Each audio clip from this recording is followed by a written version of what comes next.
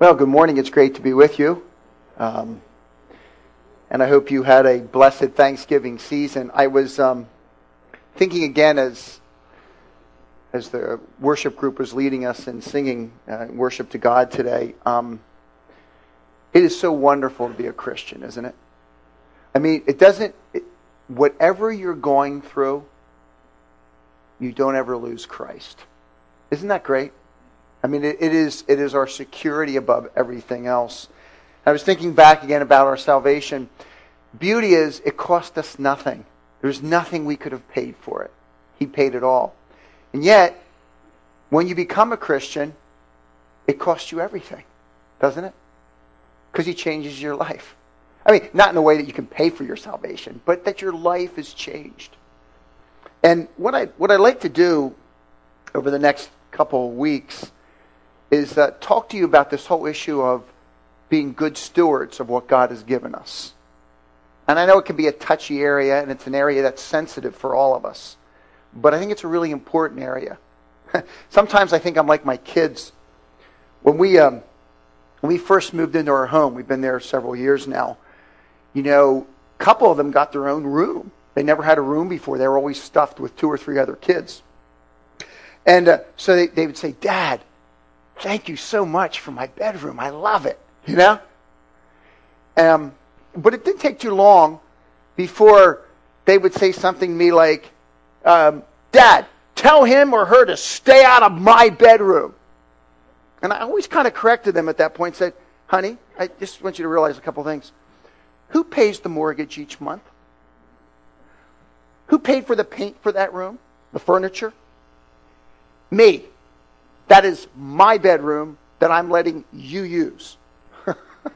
Do you ever have to do that with your kids? You know what I'm talking about, don't you? Yeah. And I'm like that with God. God says, "Doug, that is mine." Okay? When you became a Christian, that's all mine. I let you use it. Use it in such a way that honors me. So we want to kind of pick up on that issue, and I thought it might be good to start with words from our Lord from Luke chapter 12. So if you have your Bibles and you want to turn over to Luke chapter 12, I'd like to focus in on verses 12 to 34, and relax, we'll move through them rather quickly. But what you're going to find as we work through Luke chapter 12 is 2 very, very different portraits of how to handle money. And I guess one of the things I'd ask you to wrestle with as we work through this text is, which person more reflects you? We all struggle. Everybody struggles in this area. I understand that. But think through that as we work through this text. Let's look to the Lord in prayer again as we open up His Word. Father, it has been such a joy to be with your people this day, to sing praises to you, to focus on how great you are. And Lord, we need on a daily basis to be overwhelmed with your greatness. Because otherwise we tend to focus on ourselves.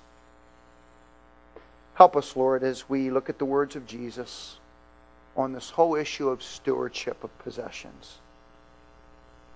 Focus our hearts on you. Change us, Lord, from the inside out for your glory.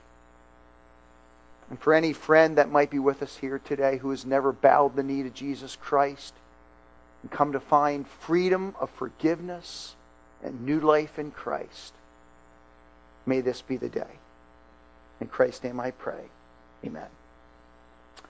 I used to teach school, and one of the things that used to really bother me is I'd be teaching Bible class, and child would raise, I know how kids work. I was a kid once too. They're always trying to get you on rabbit trails. And yes, Bill, what you think about the Flyers the other day? We were like just looking at the Gospel of John. What's and they just want to kind of interrupt and move you in a different direction, and sometimes used to drive me crazy. One of the things I find really interesting in the ministry of Christ is how often He is interrupted. And that's what you find in Luke chapter 12. Jesus is teaching the most important spiritual truths in the world. And some guy interrupts him. Look at what happens here in verse 13. Jesus, I mean, you just read the first 12 verses, you're going like, whoa, this is heavy stuff. This is about following Jesus and knowing him and following him. All that's good stuff. Someone in the crowd said to him, "Teacher, tell my brother to divide the inheritance with me." Had nothing to do with what he was talking about, folks. Nothing. I suppose Jesus could have said, "Shut up," and gone on. I mean, that's one option. But Jesus is brilliant. And when the guy interrupts, he says, okay, I'm going to, first of all, quickly answer him. And then I'm going to tell him something he actually doesn't want to hear, but he needs to hear. Right? It's a brilliant piece. Look at what he says. But he said to him, "Man, who made me a judge or arbitrator over you?" In other words, he says, you know what? I'm a lot of things, but I'm choosing not to be a legal judge at this point. There's a whole system here, and this really isn't the time.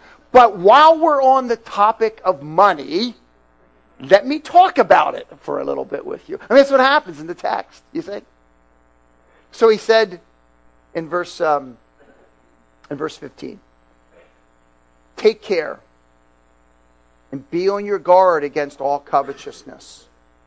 For one's life does not consist in the abundance of his possessions." Is there any time of the year where you think it does more than now? I mean, you turn on the TV, and you know the whole process says, look, if life is going to make sense, you've got to have this new gizmo, right?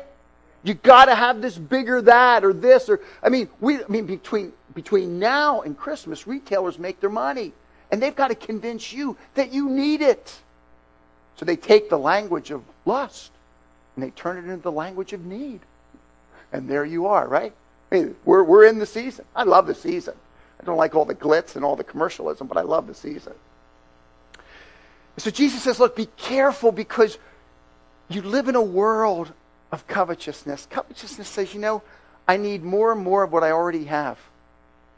Somebody asked John Rockefeller one time, how much more money do you need? You know what he said? Just a little bit more. Isn't that kind of like our tendency? I get a car, and for a year or two I'm saying, this is nice. Then what do I say? Well, you know, I could use a new one. You know, I mean, what is it about us that we look at things and we say, you know, if I can have that, I'll be secure. If I can have that, I'll be significant. If I can have that, I really will experience pleasure in my life.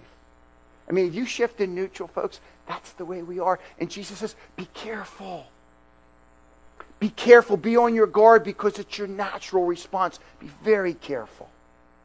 And then Jesus does something that he does often in the Gospels. He tells a story to try to bring it all home that says, look, folks, the other thing I want to say is we live in a world of things. You can't just totally ignore that either, can you? And Jesus isn't going to say that either in this text. But we got to keep it in balance. What is it that I focus upon most? What is it that I'm obsessed with most? Listen to the story. He told them a parable, saying, the land of a rich man produced plentifully.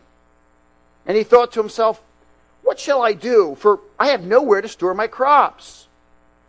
And he said, I'll do this. I'll tear down my barns and build larger ones. And there I will store all of my grain and my goods. And I will say to my soul, soul, you have ample goods laid up for many years. Relax, eat, drink, be merry. Folks, that's the American way. Isn't it? I mean, you have to say to this guy, he's a businessman par excellence. All he's saying is, look, we've had a good year. Next year's going to be better. I got to put the crop. He's a farmer. You know, he's not into the porno industry. He's not talking about gambling. He's not selling drugs. He's a farmer. I mean, come on. You don't live without farmers. So he says, look, what I'm going to do is I'm going to build bigger barns and have more. And at the end of the day, you know what I'll have? I'll really be able to enjoy life. it'll be so much fun. And I'll be secure. I'll never have to worry about things anymore. I resonate with that. Don't you? I mean, don't you read that a little bit and say, sounds pretty good to me? And the problem is not that he wasn't that he was planning. The problem is that he was planning without God. Right? Look what the text goes on to say.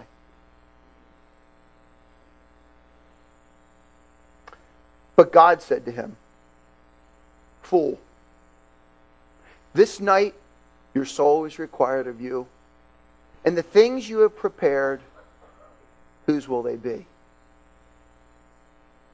I don't know what that looked like exactly. Text doesn't give us the details. Maybe he just had a great meeting with his architect, set everything up, man, sitting at his desk, told his wife will be up about 11, 12 o'clock at night. She can go to bed. He's going to work a little bit longer, and there's a dark figure at the door. Figure comes in and says, "You're done." "Who are you?" "I'm the death angel. Your life is over." "Well, listen, we can cut a deal here, man. You can have half of what I own." No, you're done. You're counted out, pal. 10, 9, 8, 7, 6, 5. Whoa. Look. Take it all. My wife and I will start over. Just take. No, you don't understand. It's over. 5, 4, 3, 2, 1. And I don't know what happened. Maybe the next day his wife came downstairs and there he was sprawled over the desk. They had a whopping, wonderful funeral, and everybody got up and said how wonderful he was in the community and all those wonderful things, and gave him a beautiful funeral and a graveside, the whole thing. But God wrote over his tombstone one word: fool. And this is why. So is the one who lays up treasure for himself and is not rich toward God. Look, you've got to live in life. You've got to work. You've got business. Yes, that's all part of life. That's not the point. But here is a man where life was all about him and finding security in his own pursuits and pleasure and all those kinds of things, instead of being rich toward God. So God was just kind of bracketed out of his life. He may have even gone to synagogue on Sunday. I don't know. But God wasn't central, folks. And Jesus says in this passage, there are rich fools all around you. So beware covetousness. And then in the passage, he switches gears. And he turns and he looks at his people, his disciples.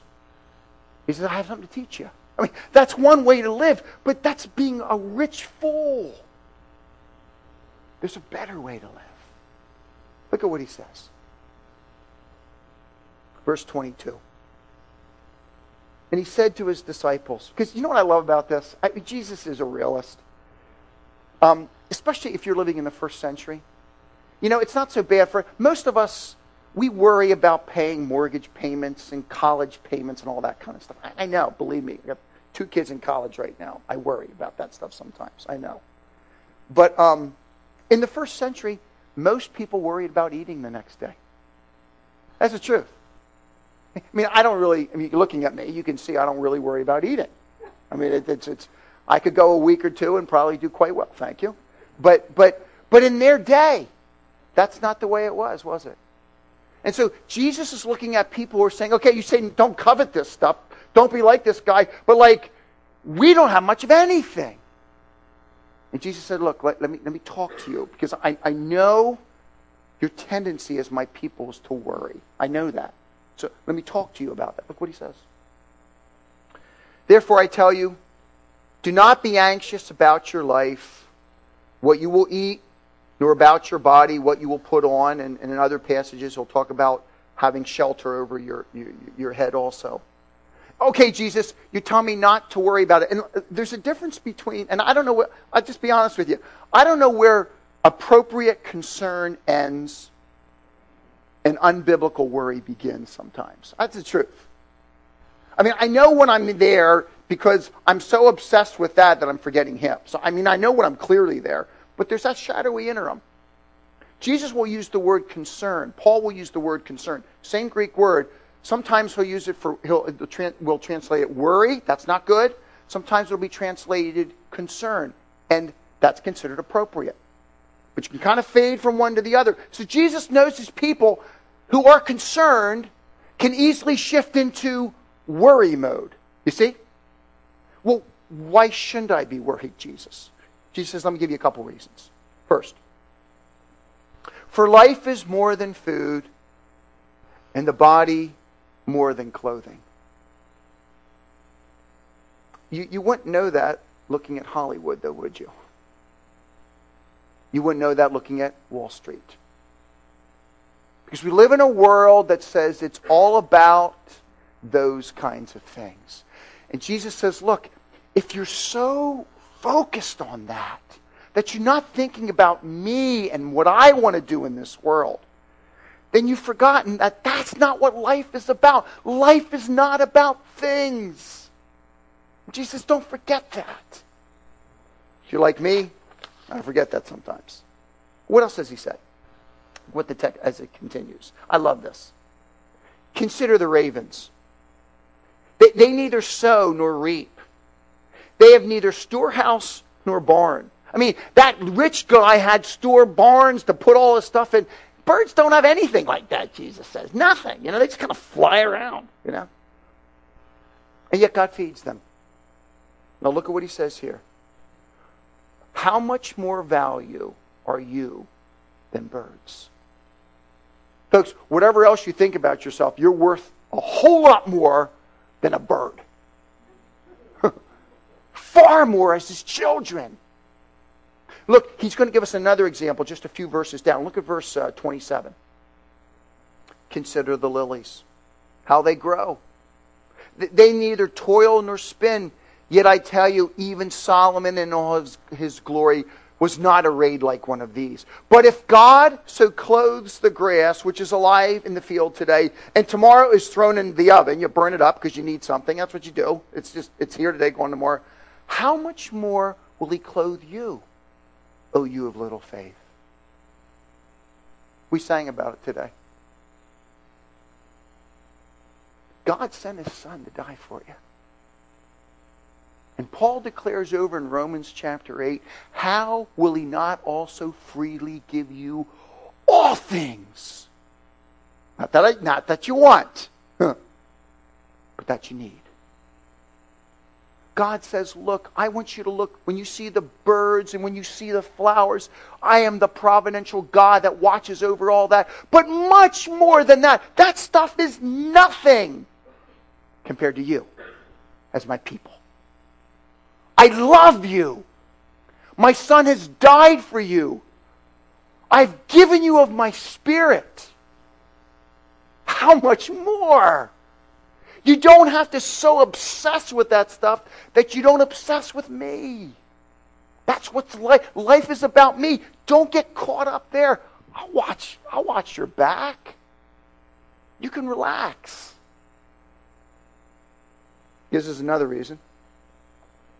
Not because how much he loves us. That life is worth much more than things. But notice what he says in verse 29. And which of you, by being anxious, can add a single hour to his span of life?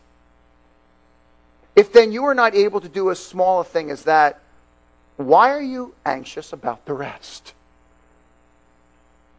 When's the last time worrying really helped you? I think I'm going to stay up till 3 o'clock in the morning and worry. Yeah, it really works for the next day. You know what I mean? Really, you think about it. All the energy and the attention and the stress that goes into this worry, Jesus, it doesn't do anything. There's no payoff. Actually, there's a loss. So don't worry, because life's more than just that. Don't worry, because I love you. Don't worry, because it really doesn't make any difference. And lastly, verse 29, when you do worry, you live just like people who don't know God. Look at what he says, verse 29. Do not seek what you are to eat and what you are to drink, nor be worried. And he doesn't mean, oh, be lazy and don't work. That's not the point. Don't be consumed with those things. That's the point, folks. You see? Don't seek that. For all the nations of the world seek after those things. Now listen to what he says here. This is very important. Look at the words of endearment in the text. And your Father knows what you need. Instead, seek his kingdom, and these things will be added unto you. Fear not, little flock, for it is your Father's good pleasure to give you the kingdom. So he goes on to say this. Look, when you and I go around and live life as if the most important thing is things, and the only way to find security is by Doug Finkbeiner taking care of himself. When I do that, God says, you live just like the godless world that doesn't know me. You see? Why would you do that? I'm your Father. Now, I've never had one of my kids come up to me and say, hey, Dad, how's it going on like the electric bill? I mean, like, you think we might be able to pay it this week? I was wondering, like, we'll have enough water next month? I mean, if they, I suppose if we had a bad month. But, you know, if they said that stuff to me regularly, how would I feel as a dad? I'd say, look, would you relax? Take your shower, don't worry about it. You know, if it's too long, I'll tell you. But just it's okay. That's me. I'll worry about that. I'm the dad. You don't worry about that, right? I mean, that's how you feel. And that's why all the way through this passage, God is addressed as Father. We live as if we're fatherless sometimes. And this text says, you have a Father. He's for you in the person of Jesus Christ. He is up to something. Like, what are you doing? So, words for his people. Don't have as your ultimate pursuit things. Don't obsess over that. Don't worry about that. But if you want something to obsess over, I'll give you something. Look what the text says. Here, you want to obsess? Here it is. Instead, verse 31, seek his kingdom, and the things will be added to you. Now, does that mean I'll get everything I want? No. Will I get everything I need? Yeah. Sometimes it's interesting to me because I don't know what your experience is with fathers. Sometimes people have had really bad experiences with their fathers. What's always interesting to me in Scripture, when the Bible frames God as Father and compares God as Father with Doug as Father or you as Father, he always makes these kinds of comparisons. He says, look at your decent fathers in this world. And what you find out is that they love their kids and they do the best they can with all their foibles. And then he says this, if you being evil know how to do these things, how much more will I love my children? You know what the point is? On my best day, I pale in comparison to God. Right? And he wants us to know, look, you be about God's things, and God will watch over your things. But the way I want? No, not the way you want, but the way you need. And you'll be just fine. Seek the kingdom. Be consumed with God, his righteousness, his glory, the way that's already touching us now in this world through his church. Be consumed with people and Christianity and his church and what he's going to do one day in the world when he comes back and rights all wrong. And I don't know when he's going to come back. I doubt it's going to be, May 20th, whenever Harold Camping says it's going to be, but whenever you check it out. I don't know when Christ is coming back. Come back tomorrow. Could be a while yet. I do want to call that guy on May 22nd. But anyway, that's beside the point. Okay. That's probably not good. That's how I feel. Okay. Anyway, seek the kingdom. And notice what he says. I read it, but let me just read it one more time to you. I love this. You know what the problem is when I give myself fully to God? I'm afraid. Now it's stupid, but I am. Because it's still a little bit risky, isn't it? Which is why Jesus immediately comes back in verse 32 and says, fear not. Because he knows we get scared. Fear not. Fear not, little flock. He doesn't just say he's my father. He tells me he's my shepherd. Fear not, little flock. For it is your Father's good pleasure to give you the kingdom. There are some things that we pursue in life that we will never get. Isn't that true? I could try to go up the corporate ladder of success and live all my life to try to go up there and see whatever happens. And you sometimes get to the top, you never get there. You get to the top of your ladder, it's just not high enough. That's it. And that's life. But in this text, he says, when you are about God's kingdom and what he's doing in this world and what he's going to do in the future, don't worry, because you got it. You will come to enjoy God's presence and his purposes. I guarantee it, Jesus says. It's all yours. Don't be afraid, little flock. Your Father will give you of that. That will not be something you pursue that you never attain. No.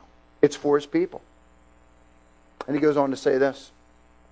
If that's the case, if life is about God, and being consumed with his purposes and his church and his people and all that he's doing in this world, knowing where the whole thing is going, that frees me to be generous, doesn't it? Which is what he says here in verse 33. Sell your possessions and give to the needy. Now, this is not saying, because as you read through the Gospel of Luke and in the book of Acts, it doesn't mean that it's a sin to have a home or a car. That's not the point here. But what he's saying here is, I don't have to be like that rich man where I'm always hoarding and security and trying to protect. No. I am freed because I have a Father that loves me to live for his glory. And in that process, I can begin to give away the things that are his anyway. As people have needs, I'm willing to give. As there's an issue for a missionary, whatever, I'm giving. I'm free to give. Because I don't have to play God anymore and trust in myself. I love that statement. I don't look at it very often when I flash out a dollar bill. Take out a dollar bill. What's it say on there? And God, wouldn't it be good if every time we looked at our coin or a dollar, we read that first? What we should say is, I don't trust in this thing. I trust in God. And He'll take care of me. And that frees us then to be people. I have to share one quick story with you. This really is unbelievable. My stepmother works in an old folks community, and she's worked there for years. She's with a woman who actually claims to be a Christian, and she's hoarded all her life. She's got a lot of money. Here's my stepmother giving of her time, and one day my stepmother took her to the luncheon and brought her back, and the woman said, I don't think I'm going to pay you for the luncheon because you were eating and enjoying yourself there too. And I said, now that you tell her it doesn't work that way. She hires you for that time regardless of what you do. It drives me crazy. But she's got 40 pairs of shoes. She can't even get out.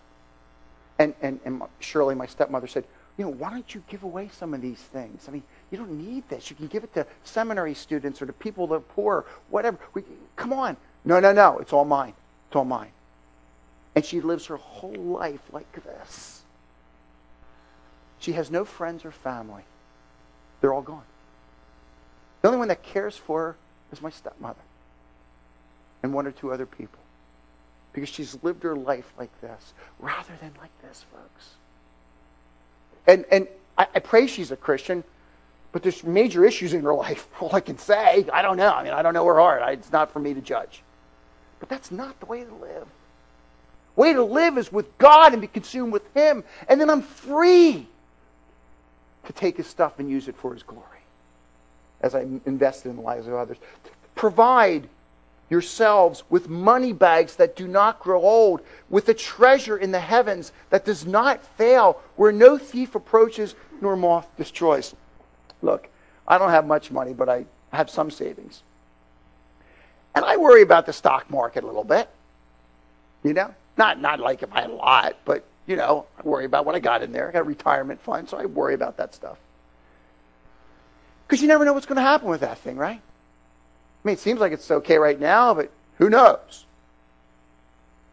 If I was an investment consultant and I could say, you put money in my account, it will only gain, it will always gain, and it'll be a lot. How busy do you think I'd be? The economy will never touch it. Man, you guys would sign up for me. I'd be a wealthy man, right? That's what this text is saying. When you carry around those money bags, the problem with money bags is they get old sometime and they wear out. Jesus says, you can make yourself something where it'll always be there. And you can have a treasure in heaven that's so secure, unlike here on this earth, a thief could steal it. Or if it's apparel, it could get moths in it and be destroyed. You don't have to worry about that because your investment is a secure, eternal investment forever. I can't take any of it with me, but I can send it ahead. Isn't that true? And most people live their life for the dot of life, when we should be living our life for the arrow of eternity. Isn't that true? And I don't know. I'm too American because I read this stuff and I say to myself, I know my tendency, folks. I know my tendency. And if you're like me, my tendency is to worry. My tendency is, but I need that. And look, you have to be a good steward, and you have to care for your family and provide. I understand all that, and you need to be about all that. I'm not saying that. But you know what I mean, don't you? When you've gone over the edge, and you live just like the world. You come to church on Sunday, but you live just like the world. And this text says, God wants to free you from that. He doesn't want you to be like this rich fool. He wants you to be wisely rich as you pursue Him and His kingdom and His purposes. And then you're freed to invest in His kingdom because you got a Father that loves you in the person of Jesus Christ. Folks, that's the way to live. I was looking over briefly the life of a fellow by the name of William Borden. You've all heard of Borden, the big, their milk and butter and all that kind of stuff. Who knows what else they do? But Borden Hughes. William Borden, back in 1905, was heir to all of that. And under D.L. Moody's ministry, he became a Christian. Went to Yale when they stood for something. Then on to Princeton Seminary when they stood for something. And he said, I want to give my life to reach the Muslims in China. So he went to Egypt at the age of 25 to learn the language and the culture, and then off to China to minister to the Muslims. He got spinal meningitis and died at the age of 25. His father was frustrated with him and kind of turned his back on him. I often wondered, if I was living at that time, I was reading his obituary in the paper, you know what I'd probably say? What a fool. You know what I mean?